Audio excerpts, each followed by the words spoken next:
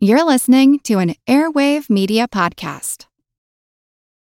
This episode is brought to you by Visit Williamsburg. In Williamsburg, Virginia, there's never too much of a good thing. Whether you're a foodie, a golfer, a history buff, a shopaholic, an outdoor enthusiast, or a thrill seeker, you'll find what you came for here and more. So ask yourself, what is it you want? Discover Williamsburg and plan your trip at visitwilliamsburg.com. Here's a program from our archives.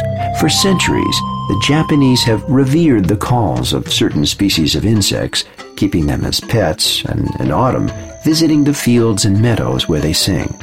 In the United States, however, when insects come calling, they get a somewhat different reception. I'm Jim Metzner, and this is The Pulse of the Planet. I think that in America and generally in the West, that people have a fear of insects. We call this fear entomophobia. And I think that one of the results of entomophobia is that we're not open to really see or understand insects.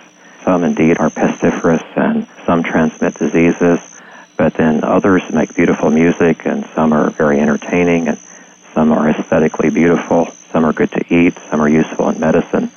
So I think that not being afraid or having a very negative perspective enables people to see them in a way that most Westerners can't.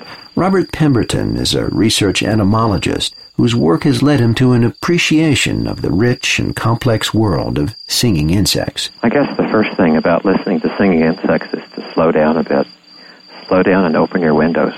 There is actually a symphony of insect sounds out there at night, and most of us just hurry through our lives and we don't hear them. Sit quietly and listen, and you'll be surprised what you hear.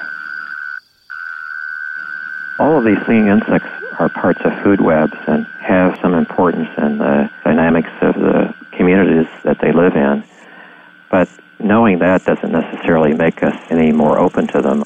I think that if we can begin to listen, that they can enhance our lives, that there's a dimension of nature that most Westerners are missing, and we don't have to miss it. We can just listen. We've been listening to a program from our archives. If you want to hear more, check out our podcast.